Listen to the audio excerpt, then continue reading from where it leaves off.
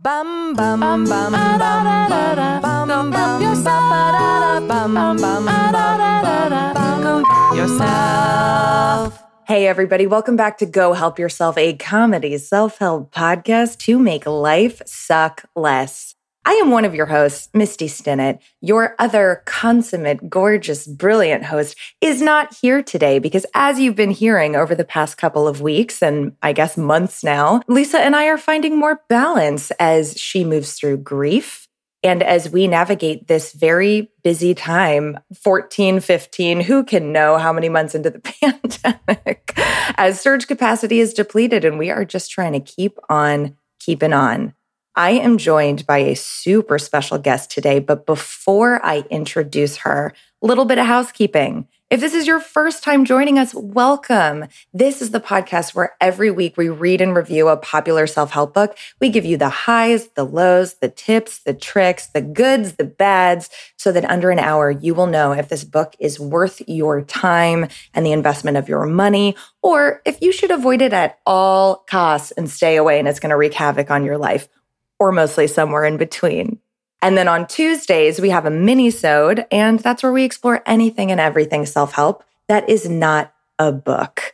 And sometimes, my friends, we are so lucky and we are joined by a real live author on the podcast, which is today. Everybody, please open your hearts and minds to our very special guest, Gabrielle Bosché. Gabrielle, welcome.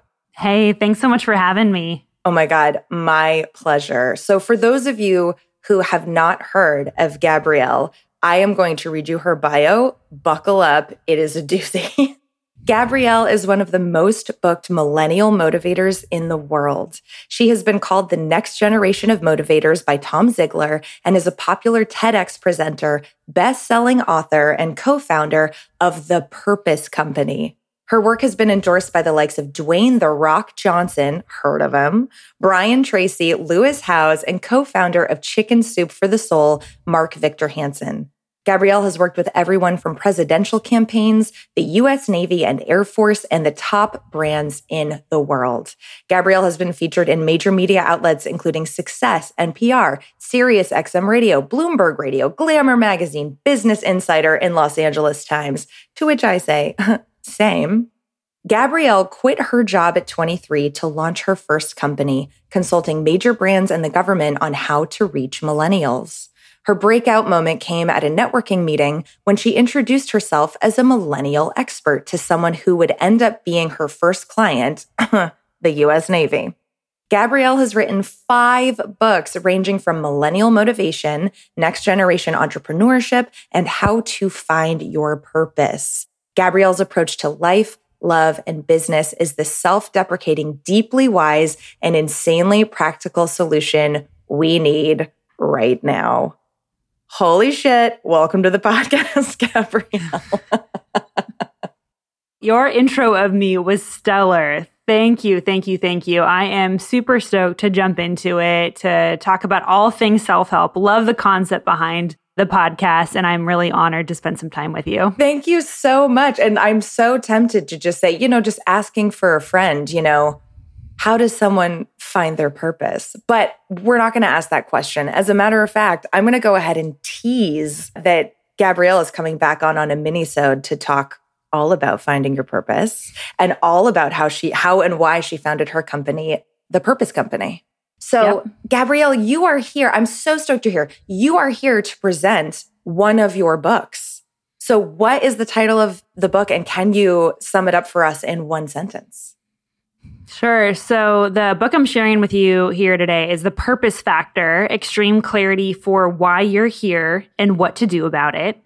And I wrote the book with my husband, Brian, who's my co-author, who is my co-founder of my company, The Purpose Company. And we wrote it because we were so tired of people telling us to find our purpose, but never telling us how to find our purpose. Thank you. So it's a super strategic, science-backed process of finding and applying your purpose. You just said the words that get me hot, which is science-backed. Oh yeah, I'm a data girl. I'm like, let's talk numbers. Oh my God. It's, yes. I know the fluffy feeling buzzwords, that doesn't do it for me. But if I know that if I plug it in and it works, I'm all ears. I'm your girl. I love it so much. And something that you said that I respected so much on a phone call that we had recently was that you want things to be replicable. You want to be able to sort of systematize an approach that you've used so that other people can use it. Because I think Lisa and I get so frustrated when we're reading a book and it's all these sort of ambiguous solutions to these universal problems. And I think, oh my God, that sounds so good. And then I sit down and try to apply it in my life. And there's nothing really concrete for me to do, you know? Oh my goodness. And I grew up during kind of the high of the self-help space where in like 8th grade, I was listening to Jim Rohn and Earl Nightingale. Your audience probably doesn't even know who these people are. Like the OGs of motivation, okay? Like on a tape. And then I got into Tony Robbins. I mean, I was like deep into it in 8th grade. High school. Oh my God. Yeah. And I would listen to it on my way to school. And I was just fascinated by motivation because I knew that I could get myself motivated. I'm extremely competitive. I know how to tap into that part of my brain. But I looked at my friends, I looked at my peers, and they didn't have the same kind of approach as me. Yeah. And so that really caused me to look at, okay, can you turn motivation on? What causes someone to be more motivated than someone else? Because I wasn't satisfied with people just saying, well, some people are motivated and some people aren't. Yeah. That's not a fair answer nor an accurate answer. And so that's where I think I started to really look into what causes someone to be curious about their future. What causes someone to want to do the hard work, to not party on the weekends and stay in and write your book, or to launch your company instead of going on vacation, or whatever that looks like.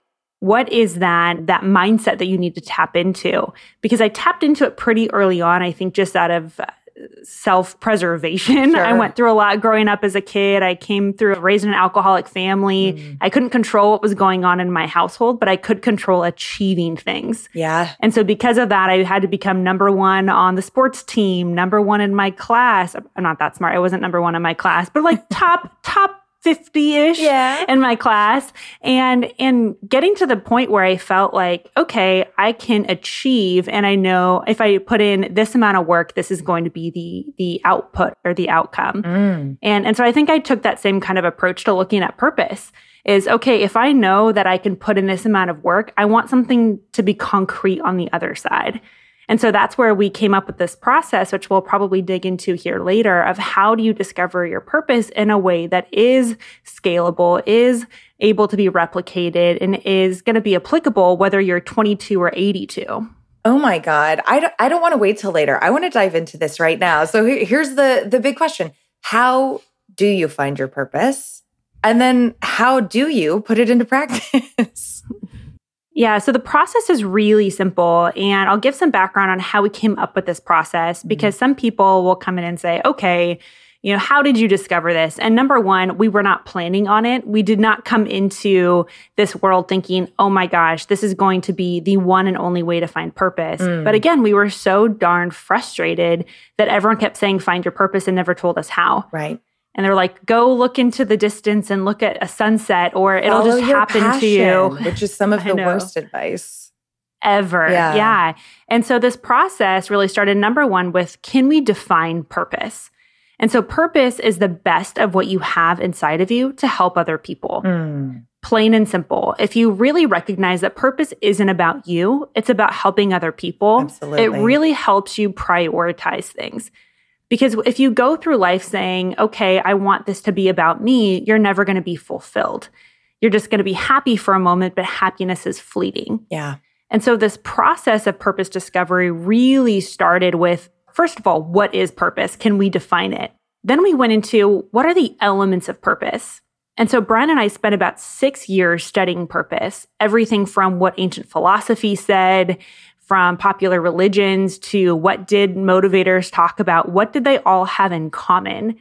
because we said we can't be the first people to be asking this question, right? But maybe we're the first people to come up with a system that really created a process for people to follow.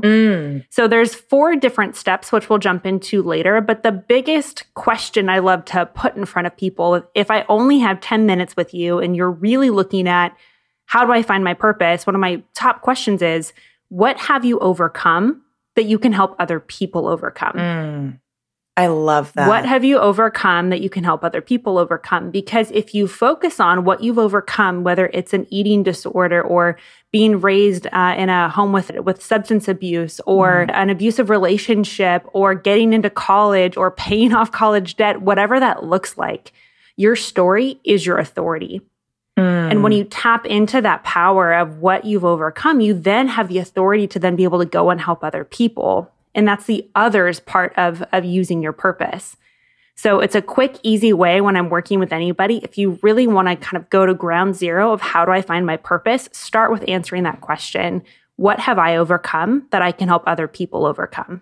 I love that. I've also heard in a very similar vein, this idea that often the gifts that we can give to the world are the things we'd most love to receive as well. Absolutely, because there's a reason that you have seen that need.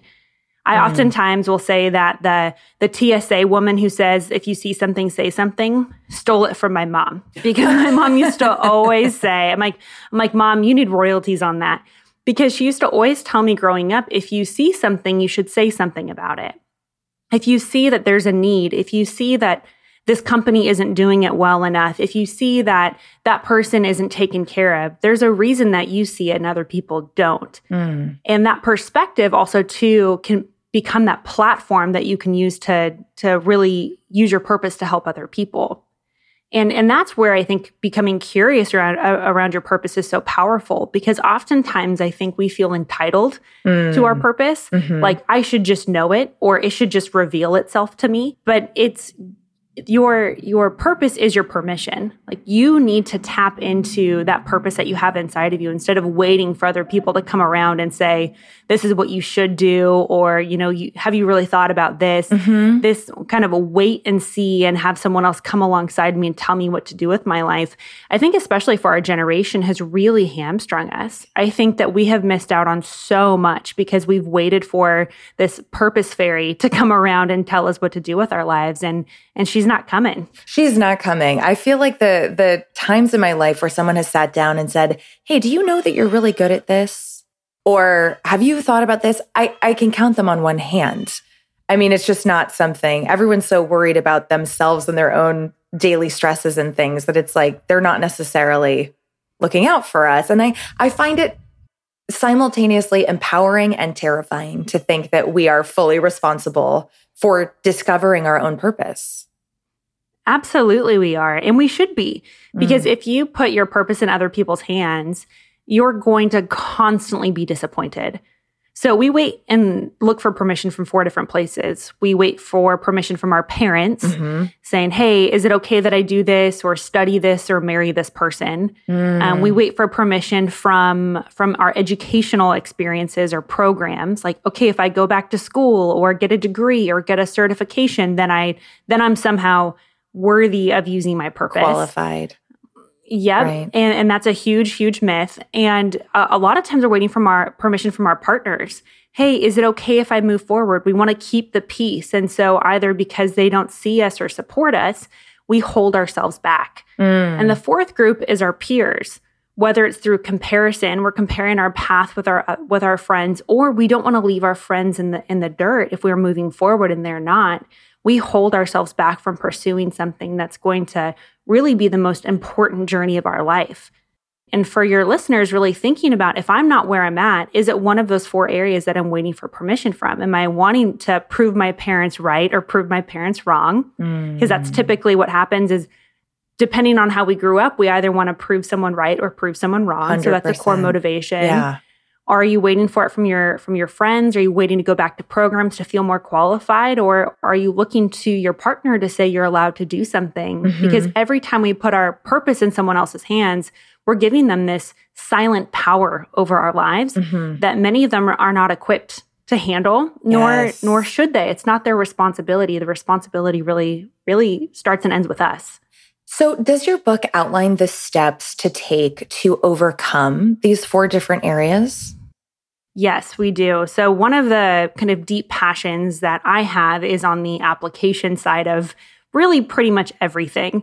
So in any business meeting, in any sort of connection I'll ever have with someone, I'm the so what kind of girl. So I'm slightly sarcastic, a little skeptical. And so I'm always saying, okay, so what and now what? So, okay, you found your purpose. That sounds great. And it's powerful. When you find your purpose, decisions come easier, clarity comes faster, you're more motivated. It's amazing. But if you don't know how to apply your purpose, it's nauseating. It's actually more frustrating. And I know this because that's where I was at for 5 years. 5 years? For 5 years of my life, I knew my purpose and wasn't using it. And that's because I was waiting for my boss to say that I was allowed to. That's because I was waiting for opportunities to come around. I was waiting to be discovered. Because I think a lot of times in our society right now, we have this concept of just throw content out there and someone will find you. Or I had podcasts, I started YouTube channels, I'd written, like you said, 5 books. I kept putting out these things, waiting for someone to come around me and say, you have what it takes. Here's this platform. Rather than here's this pre-existing opportunity. Exactly. Right. And I think we oftentimes want that because we don't want to feel like we are or appear to be like pushing ourselves or this kind of egomaniac. Right. But in reality, it still is ego because we're still protecting ourselves from rejection, which is still ego. Totally. And also, I mean, I find it comforting to think that someone will pick me out of a crowd and say, I've got this pre-existing company that I'm already taking all the risk on, and I want to hire you and welcome you into the fold and pay you a salary and give you benefits, and you'll feel creatively fulfilled, but you won't have this risk. You know, that sounds amazing. But tell me if I'm way off base here. When in your work at the Purpose Company, which is basically full-time helping people find and apply their purpose, right? Yes, exactly. So how often do you find that there are already pre-existing positions for people's purpose versus sort of like trailblazing a new path for themselves? Well, a big part of that is a choice. And you have a choice. And I think sometimes we think that we're predestined to be entrepreneurs or employees. But that's not the case because purpose is vocation agnostic. That means you can have a purpose if you're starting an ice cream shop or working for an ice cream company. You can be a stay-at-home mom or you can be a CEO. That doesn't mean you don't have a purpose if you're in between jobs or if you're a student or you're retired. And I think that a lot of times in America, we assume that your purpose in your career are the same rather than seeing your career as the platform to use your purpose. Or the delivery system. Exactly. Right. And so, and I want to even take a step back here because that idea of waiting to be discovered, especially for our generation, was really instilled by these Disney type movies of sitting and waiting for this prince to come and save us. Oh, yeah. And it's this total backwards way of looking at the world. Like, I'm going to keep doing my thing, and then this brave knight is going to come and save me, or this prince is going to show me what to do, or he's going to see me as this diamond in the rough. And we have this really weird backward way of looking at using who we are to help other people. Like, we need to have someone see us for who we are. And although we see ourselves as, you know, not enough and insecure, and he's going to make us over and then turn us into this beautiful flower. Basically, it's the entire storyline of A Star Is Born.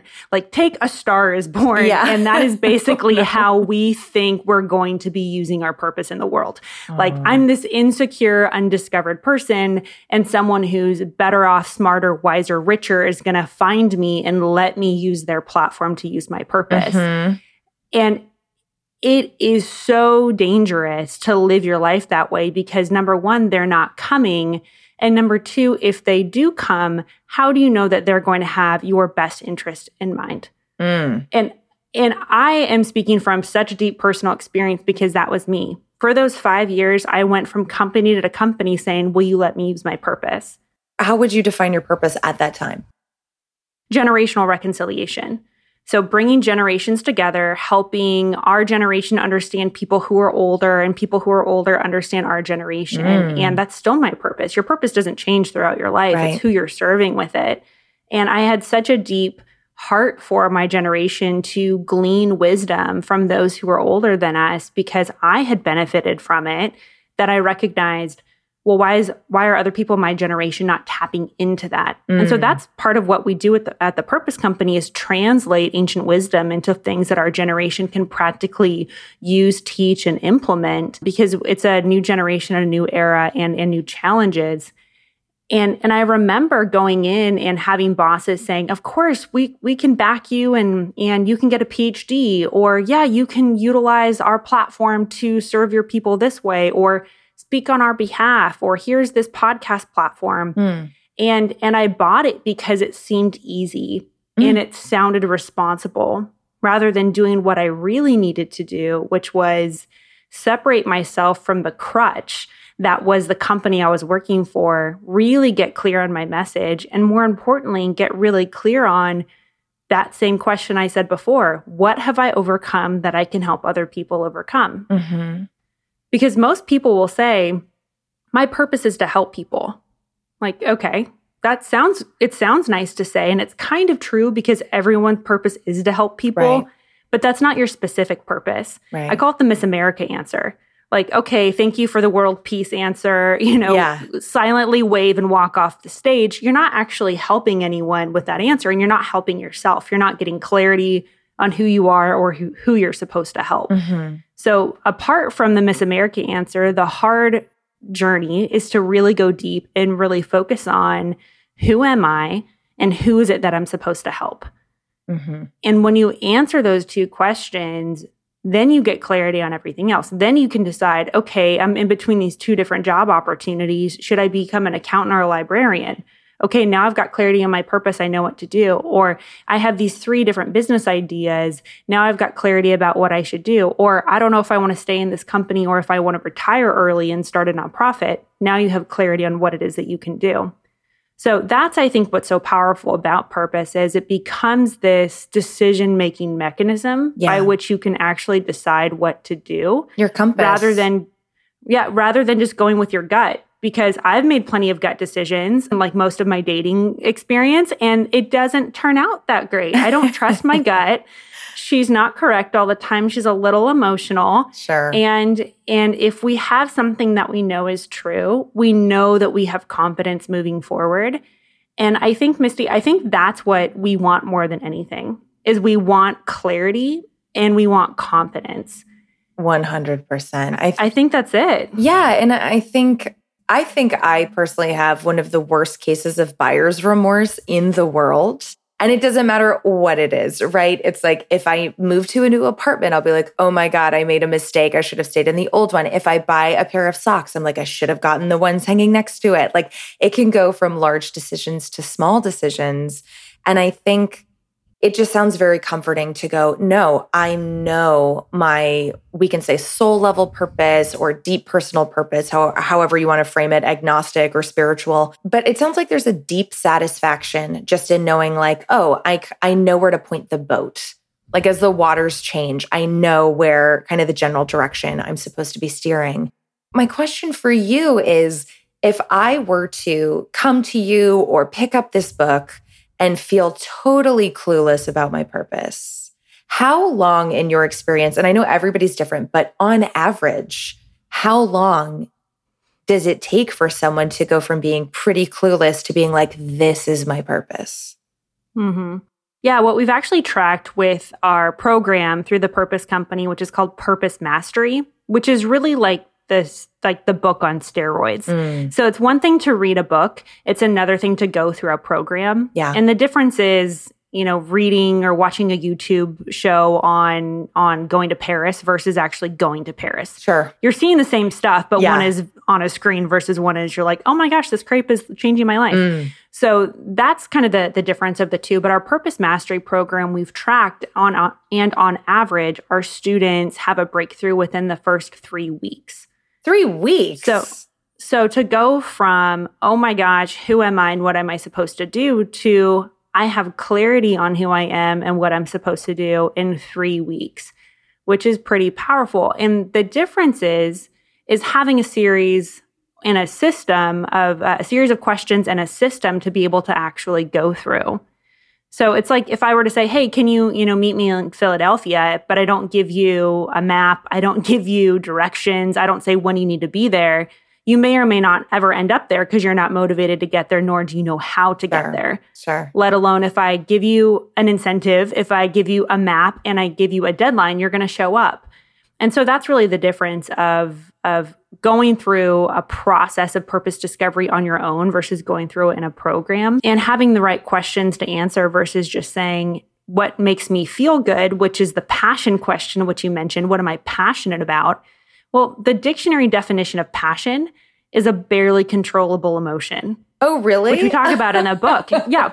We have a whole chapter on how passion is such crap advice, because if you follow your passion, you are going with your emotion. And you can have a barely controllable emotion for ice cream, but that doesn't mean that's your purpose. And so if you focus on problems that need solving rather than emotions you currently have, you're not only going to be happier and more fulfilled long-term, you're going to be more successful, you're going to be more motivated, and you're actually going to be using your purpose. But passion and purpose often meet, right? Or do you find that passion is developed once someone becomes proficient at their purpose? Like Cal Newport might say in his book, So Good They Can't Ignore You, it's like, no, find the thing that you're good at, and then passion comes later. Mm-hmm. Is that your experience? I love Cal. Yeah. Yeah, it certainly is an element of it. So what we talk about, there are 4 parts of purpose. One is natural advantage, which is what you are naturally brilliant at. It's the role you tend to play. Right. It's a role you play in your family, in your friend group, at work. You do it really without thinking. The second is acquired skills. So the abilities that you develop through education or experience. The third is what we call pull passion. So pull passion is the problem in the world that you want to solve. Some people like solving really big, complex, hairy, complicated problems. Mm-hmm. Some people get very overwhelmed by that, and they like solving very small, specific problems for specific groups of people. Sure. And then the fourth element of your purpose factor is what we call origin story, which is the perspective that you've gathered from overcoming something very challenging, typically something that happened before the age of 20. So pull passion is a part of your purpose, but it's not where you start. So passion is important, but passion is more of what motivates you versus what fulfills you. And so it's not something that you completely ditch altogether, but passion isn't where you start. And I think that's the key differentiator. And I think something that's really important that needs clarifying, that if we continue to let our passions guide us, we end up emotional, frustrated, and bitter because things didn't end up how we wanted, versus if we let purpose guide us and recognize that passion oftentimes is right behind, if not right alongside, we're going to be much happier with our decision long term. Yeah, that makes a lot of sense to me. And so, so you outline in the book these factors of purpose. And even though it's not the full program that you do at the Purpose Company, are there steps that readers can take to discover their purpose and to start getting some clarity on there? Exactly. Yeah. And within the book itself, we actually have a journal that you can download at purposefactorbook.com/journal that will lead you through the questions. And so it's really like a workbook because, again, I'm your practical gal, the so what and now what. And so I wanted to make sure that even if someone's picking up a copy of our book at Barnes & Noble or Amazon or wherever you buy your books, that when they bought the Purpose Factor, that they had a workbook that they could really work alongside. And so that I think is really important, because if you're working on your purpose and you're just doing it flippantly or pursuing purpose like a hobby, you're not going to get professional results. So it's like saying, oh, I'm an NFL or I'm a professional football player, but I don't train like an NFL professional football player. That's the difference between saying, yeah, I'm looking after my purpose, or you're actually doing it like a professional would be doing it. So that's the difference, is what kind of inputs are you putting in if you're wanting to have stellar outputs? And so if you follow the strategies, if you download the workbook, if you actually pay attention and are honest with yourself, because there are a lot of people who will BS their way through a program like ours or a book like ours and say, oh yeah, I think I know what my purpose is. But that's because they're coming in with pre-existing ideas of where they want to end up versus being honest about who they are and what they have to offer the world. And that core honesty is one of the core characteristics and values that we talk about in the book of if you want to have a transformation, honesty is one of those core things that you really have to embody. As you're speaking, I just keep hearing like finding your purpose could mean the disillusionment of a lot of the things that you thought you knew or the path you were on or who you thought you were or expectations for your life or relationships. Like this sounds like kind of treacherous work. And do you feel like this is something people can or should do on their own? Or is this really kind of a community event? Such a great question. And it's true. When you find your purpose, there are implications for it. Yeah. You may look at your friend circle and realize these people are actually holding me back from my purpose. You may look at your partner and say, you know what, this person is actually very toxic. And what I thought was a really good relationship is actually just me holding on to someone because I'm fearful of moving forward on my own. You can say, hey, this job I thought was really going to be, where I was going to end up the rest of my life. But now I recognize that it's holding me back and I'm not really able to walk in fully who I am. And I'm really only holding on to it for security and for safety. So there are key revelations that you have when you find your purpose that if you go through it with that honesty component of it, you're really going to have some powerful insights. And so accountability is really important because when you are going through, whether you go through a program like ours, Purpose Mastery, or you go through the book with a friend, we've got folks all the time who are messaging us on Instagram or LinkedIn or joining our community on Facebook and saying, oh my gosh, I just did this with my sister. I'm doing this with my two best friends. And in the community element of it is really powerful because when you have the accountability of a friend or a partner or someone that you can actually talk through things with, there's not only an aha that you're having for yourself, but you get to celebrate that aha for other people. And that's what it's all about. I mean, we are, communal creatures and we love being in community with people and encouraging one another and learning with one another and sharing what we're learning with others. So the purpose discovery process and the purpose application process is always best done in a community. Yeah, it sounds like having regular sessions with a therapist while you're finding your purpose is not a terrible idea either. And before we talk about application of purpose, I am so curious.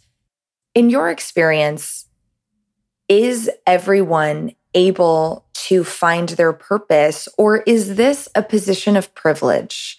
Because it's like you're saying, we're talking about leaving safety, we're talking about leaving security potentially, right? And it sounds like even having the luxury of time to sit down and ask oneself, what is my purpose? What do I want to do with my life? How can I pivot?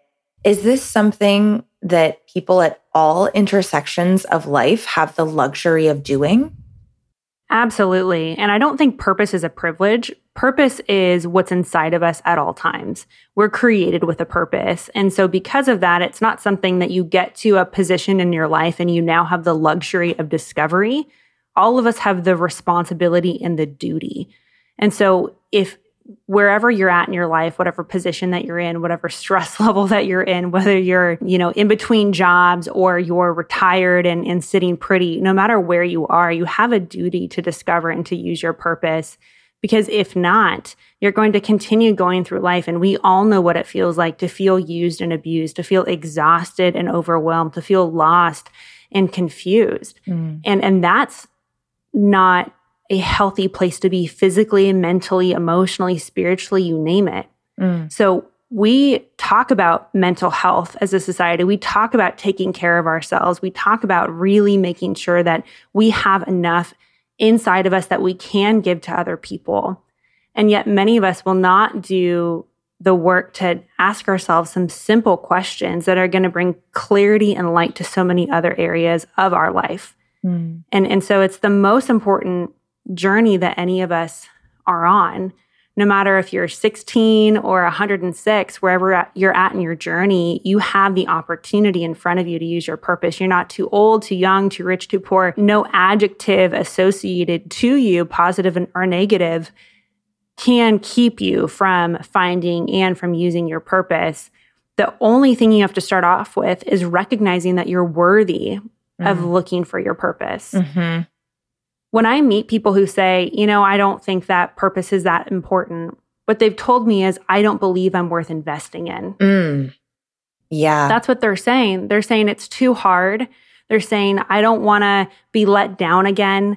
I don't want to put something like my whole heart behind something, or my reputation or my finances or my time behind something and have it not work out. Yeah. And because fail. they don't truly believe that they're worth it. Right. And so that's step 0 in the process of purpose discovery, is to recognize that what you have inside of you is worth pursuing.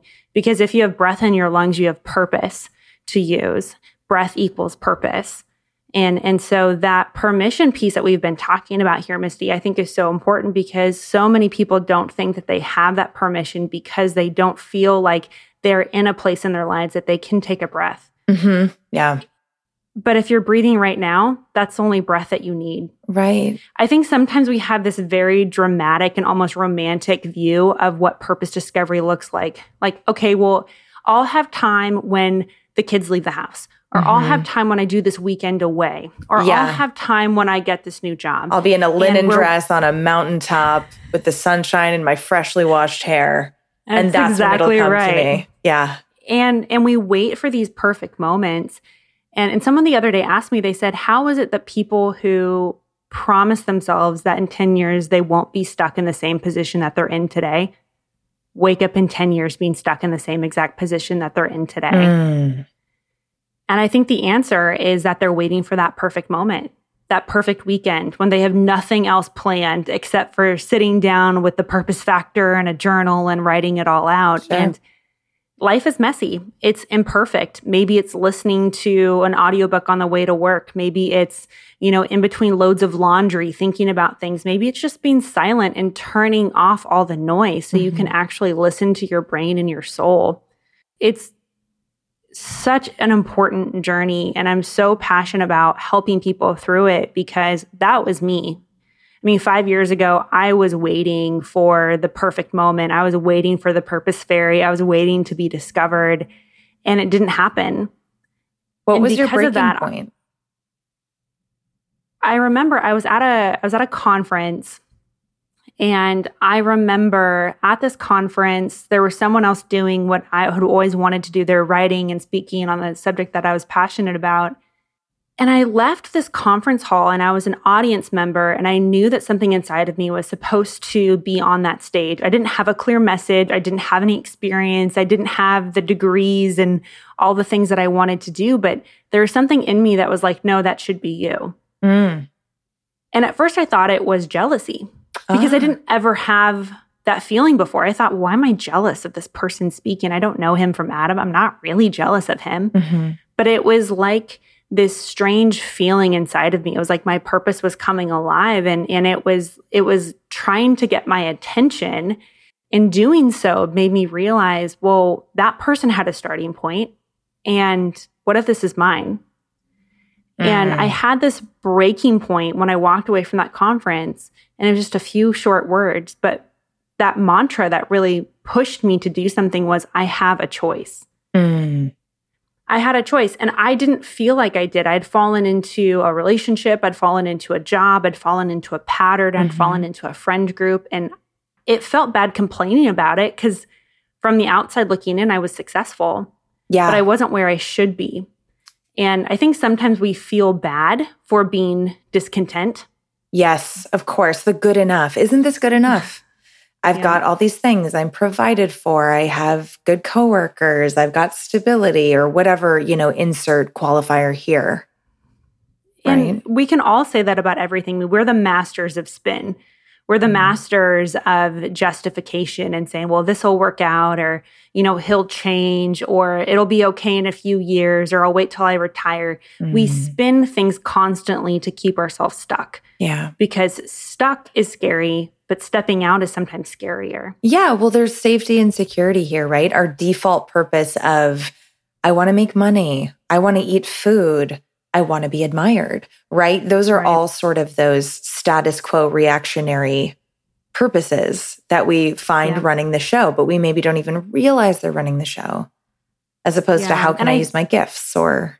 And I think that that's what you have to shift your focus around. And so when I realized I had a choice, that also to put the power and the ownership back with me. I couldn't blame. I couldn't delay. I couldn't be bitter. I couldn't do those things that kept me feeling like it's okay that things aren't working out because it's so-and-so's fault. Right. Whether it's the economy, my boss, my parents, fill in the blank. It was like, no, this is your life. What are you going to do about it? And I was, 25, and I had to realize, okay, it's not cute anymore. I had a friend of mine, I was talking to her, I said, well, we're still young. And she said, we're not that young. And I was 25 is young. 25 is pretty young. Yeah, because you hit 30 and you're like, I was such a baby. I was a baby. But I had even that excuse of I have time. Yeah. So when I started to write down the excuses that were keeping me stuck, I recognized that I had convinced myself into this place of stuck, that I had time, that someone was coming, that I just needed to keep my head down, keep doing the same thing over and over again. Rather than that breaking point that I was like, I have a choice. And if my life isn't how I want, it's because it's my own damn fault. And I remember we write about this in the book, actually. Brian did not want to put this in the book because he thought it was a stupid example. Fun times when you're writing with your partner. He and I are great authors and we work so well together, but it's funny how things kind of come out. But I wrote in there the example from The Wedding Date. I don't know if you've seen that movie or not. Yes, the Vince Vaughn movie. Oh, no, that's Wedding Crashers. Wedding Crashers, very different. Yeah, with I think Deborah Messing's in it and Dermot Mulroney's in it. And there's this exchange between the two main actors, and she says something about how every woman has the exact love life that she wants. And she said, oh, I don't believe that. He said, of course they do. And it was this interesting exchange that got me thinking, do all of us have the same kind of money situations that we think we deserve? Is it the same when it comes to our purpose, when it comes to our relationships? And it just started making me really think about what part was I playing in my own life. Rather than going with the flow and causing things to happen to me, what part of my life was I causing to happen because of me? And so it really reset the ownership I was playing in my own life, that, I could walk around the world and say, hey, it's not fair because of this, this, and this. But that wasn't getting me any closer to being fulfilled or happy. And so it was just this ownership reset that I think for me changed everything. Yeah. I mean, I think I struggle with this a bit because it's easy for us to sit here as two cute white women and say like, oh, like our circumstances, we are in control of that, because it's like, systemic racism is real, xenophobia is real. If I'm queer and I'm Black, it's going to be harder for me. I'm going to have more obstacles. And so I just want to acknowledge that. But I also understand what you're saying about like, we can't change the entire world around us. It is in how we react to the circumstances that we're in. So how do we help? How can we best befriend ourselves and ask for support from the places that we can receive safe support from in changing our situations? Absolutely. Yeah. And it's again, taking that ownership back and not letting people have that power over you. I mean, whatever the situation that we're in, the label that we have, the challenge that we're put in front of us, because I will readily admit there are people that have significantly far more challenges than we do. But again, it's how do we look at it? And coming back to my breakthrough moment was I had a choice. And that was the most empowering moment I think that I could have had, that started my purpose discovery process. That reframe. And that helped me really recognize that I didn't want to continue going through life waiting for something to happen to me. Yeah. And really started to take my life back. Yeah, absolutely. And so, okay, so we've covered some of the facets of purpose, the 4 things that tend to hold people back. So once we've discovered our purpose, what does the application look like? So I've got this purpose. Oh my God, I'm so excited and terrified. What the fuck do I do with it? Now what? So what? What happens? I know. Now you're speaking my language and I'm getting all excited. Yeah. What do you do with it? And like I said, that was why I was so frustrated, because I knew my purpose, but I wasn't using it. And the breakthrough is when you apply it. So there's 3 steps to applying it. So the first really starts with people. Who is it that you feel most called or drawn to help? Sometimes those people are like you, that they need help overcoming what you've overcome. Sometimes those people are not like you. Sometimes they're people who are suffering in a different part of the world or from different circumstances, but you have a high level of empathy and sympathy for them. So connect with the who first. A lot of times we want to focus on purpose being why, but why is really a factor of motivation, whereas who is a factor of purpose. So focus on your who. Who is it that you want to help? And so that who could be single moms. That who could be, people who are recently separated from the military, veterans. It could be people who can't afford college. It could be people in communities without access to healthcare. Whatever that looks like, being really clear about who your who is going to be very powerful.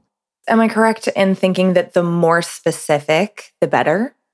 Oftentimes, yes. So there is your primary and your secondary who. Oh. So your primary who is who it is that you want to help. So my generation was my who and still is.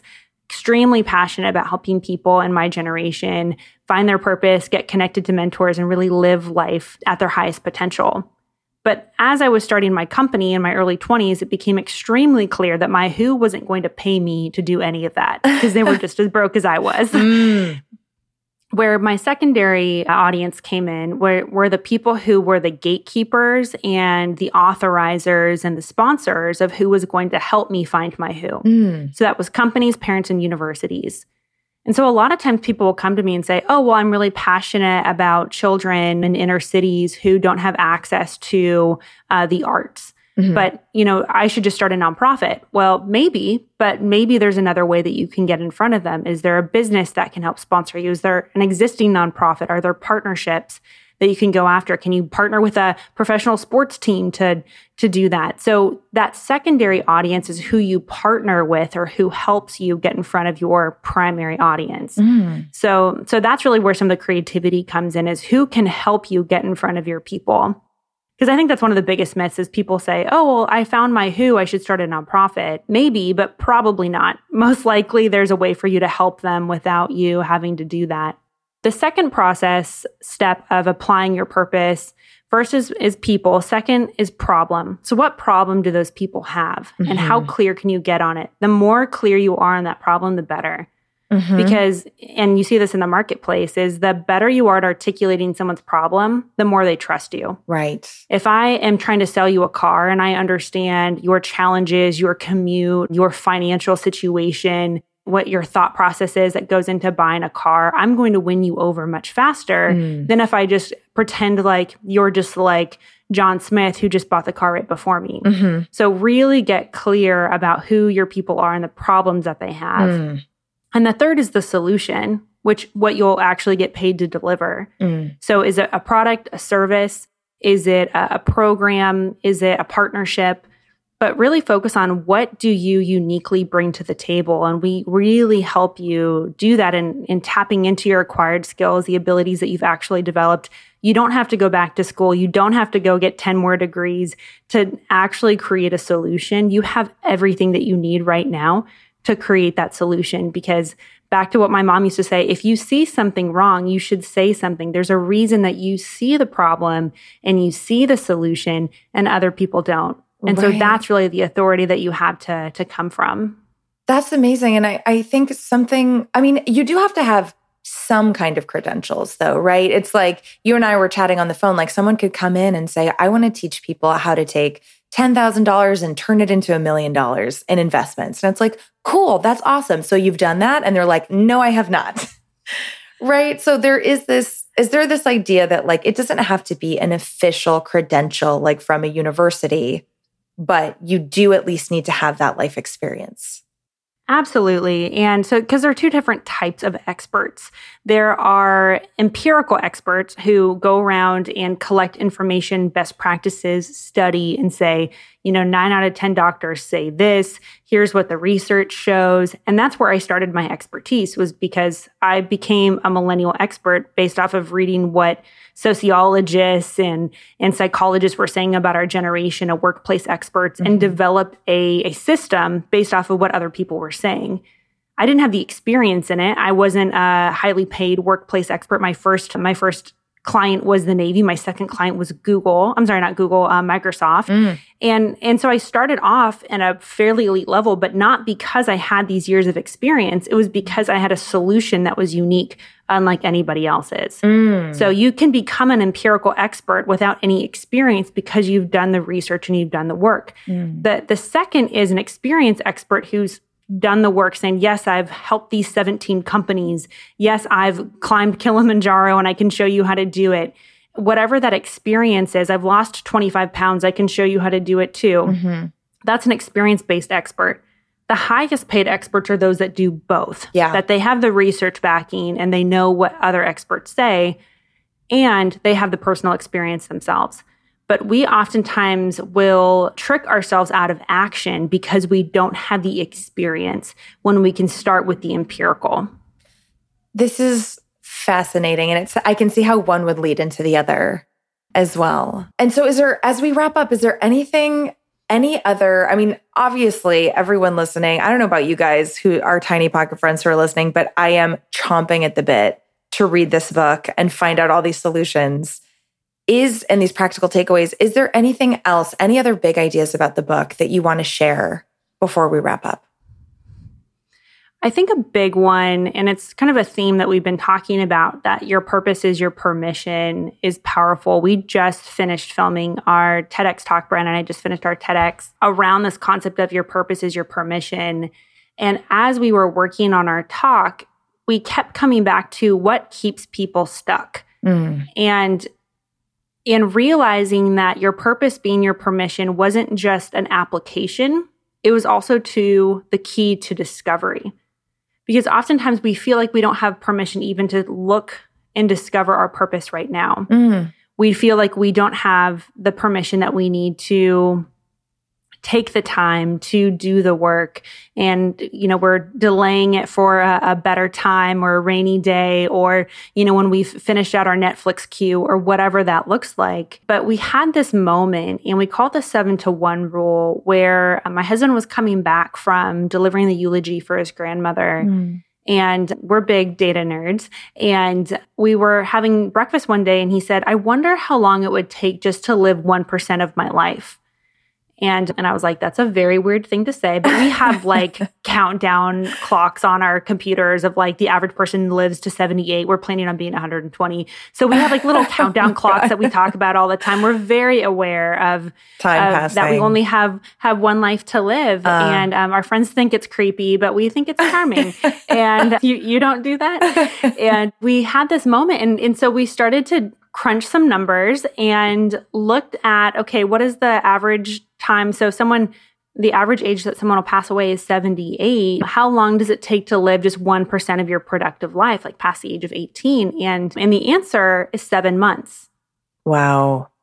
And so as we started even going into quarantine, 1 month turned to 3 months, turned to 7 months, turned into 14 months. And we've already spent about 2% of our productive years waiting for things to return to normal. Oh my God.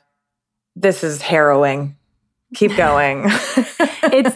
It's terrifying because I think that we oftentimes don't think of time as percentage points. We just think, oh, it's been a few months, or, I didn't get as much stuff done this year as I wanted to. What about next year? And we think of 2020 as like, let's just do a redo of 2021, but nothing will change unless you do. And I think sometimes the gravity of our time here on this planet as just being something that can move so quickly. And I think maybe that's a benefit of me hanging out with a lot of older people, is they all talk about how fast time flies as you get older. Yeah, death is looming. I think it's just a powerful perspective that no matter how old you are, to think about, in 7 months, 1% of my life will have passed. What do I want that 1% to represent? More of the same or a significantly different change of events? Because in 7 months, you could be in the most amazing relationship of your life. You could be head over heels in love. You can have started your company. You could have finished your book. You could have moved to that country you've always thought of. You could have leveled up in your career. You could be in a completely different place. 7 months is fast, but it's enough time that your entire life can change. And so that's really the challenge that I have for your listeners. It's something that keeps me in check. It's something that really helps me focus on how am I using my time. And I'd really just challenge your listeners to think about, how are you spending the next 1%? I mean, listen, everybody go buy Gabrielle's book. Links to all of her work will be in show notes, particularly this book as well. My God, thank you for that very, very potent bomb that you just dropped at the end. And I was going to ask you, do you have any homework to assign for me and Lisa? But it sounds like us thinking about what we want the next 1% to look like is the homework. Totally. And we call it your kinetic life, where we have you think about, where do you want your life to be like in those next 7 months? Is what do you want to be making? Who do you want to be surrounded by? What kind of impact do you want to be making? And thinking about and quantifying it. And I remember back in middle school and high school, I'd do these vision boards where you'd like cut up like a bunch of things and put it on like a poster board. You were so ahead of your time. Like Tony Robbins on a tape in 8th grade and then vision boards in high school. Like I feel like I didn't hear the word vision board, the phrase vision board, until I was like 24. Right. I was very, very cool. I mean, you can probably imagine how popular I was back in the day. I'm like, come on, guys, let's come over and do vision board. Yeah, love it. But it's amazing, though. It's not just like the act, because sometimes we do that and it feels as if we've accomplished something. But the difference is the deadline and saying, where do I want to be in those next 7 months? And so, yeah, that's what I would say. And then focus on, what have you overcome that you can help other people overcome? Make a list. Sometimes it's fun just to make a list of 15 to 20 things from, what have you learned growing up? What have you done with your finances, your fitness, your career? And you're going to start to notice a theme of what have you been most fulfilled doing for other people. There's going to be a theme there that you're going to recognize. These are the types of problems I like solving for other people. Because again, back to, how do I replicate my most fulfilled day ever? My most fulfilled day growing up, it was writing this massive research report and, again, super nerd, presenting on it. It was the hardest thing I've ever done, which, by the way, your most fulfilled day is always after the hardest day ever. Right. So stop thinking that your most fulfilled day is like, on the beach, bonbons and doing nothing. Like you don't, it's not retirement. That's not your most fulfilled day. It's doing something for other people and sacrificing along the way. And I have effectively replicated my most fulfilled day of researching, producing content, and presenting on it. And that's been the last 5 years of my life. So if you think about, in your academic experience, in your work experience, in your personal experience, what has been your most fulfilled day? Analyze it, say, what was at work there? What was I doing? Who was I helping? How was I helping them? Yeah. What were and the you elements? Can start to replicate it. That is very, very powerful. Gabrielle, thank you so much for being here. Thank you for writing all of these books so that we can learn from your hard-earned experience. And everybody, make sure to tune into the next episode. Gab is back with us on a mini-sode talking all about how she started her company, the work that they do. If you want to work specifically with Gab at The Purpose Company, links are in show notes to that as well as social media handles. And I just need like a few days to stew on what you've just said. I feel like the integration of this is slowly going to sink in over the next few days. This was such a powerful hour. Well, I have had so much fun. Thank you for introducing me to your audience. I love your perspective. I love the chat. And I'm glad that it's been a powerful conversation. I've absolutely loved it. Yeah. And with that, life is abundant. Go Help Yourself was produced by Misty Stinnett and Lisa Linky. Our theme song was written by the inimitable Matt Sav. Inimitable. There's nothing we love more than hearing from you. Email us at gohelpyourselfpodcast@gmail.com. We're also at Go Help Yourself Podcast on Instagram and at GHY Podcast on Twitter. And you can go old school and check out our website at gohelpyourselfpodcast.com. It basically is a fancy PowerPoint slide. If you liked our podcast, please subscribe, rate, and review because it helps other people find our show. You know who else needs to find it? Your friends. Tell all of your friends. Okay, thanks. Bye.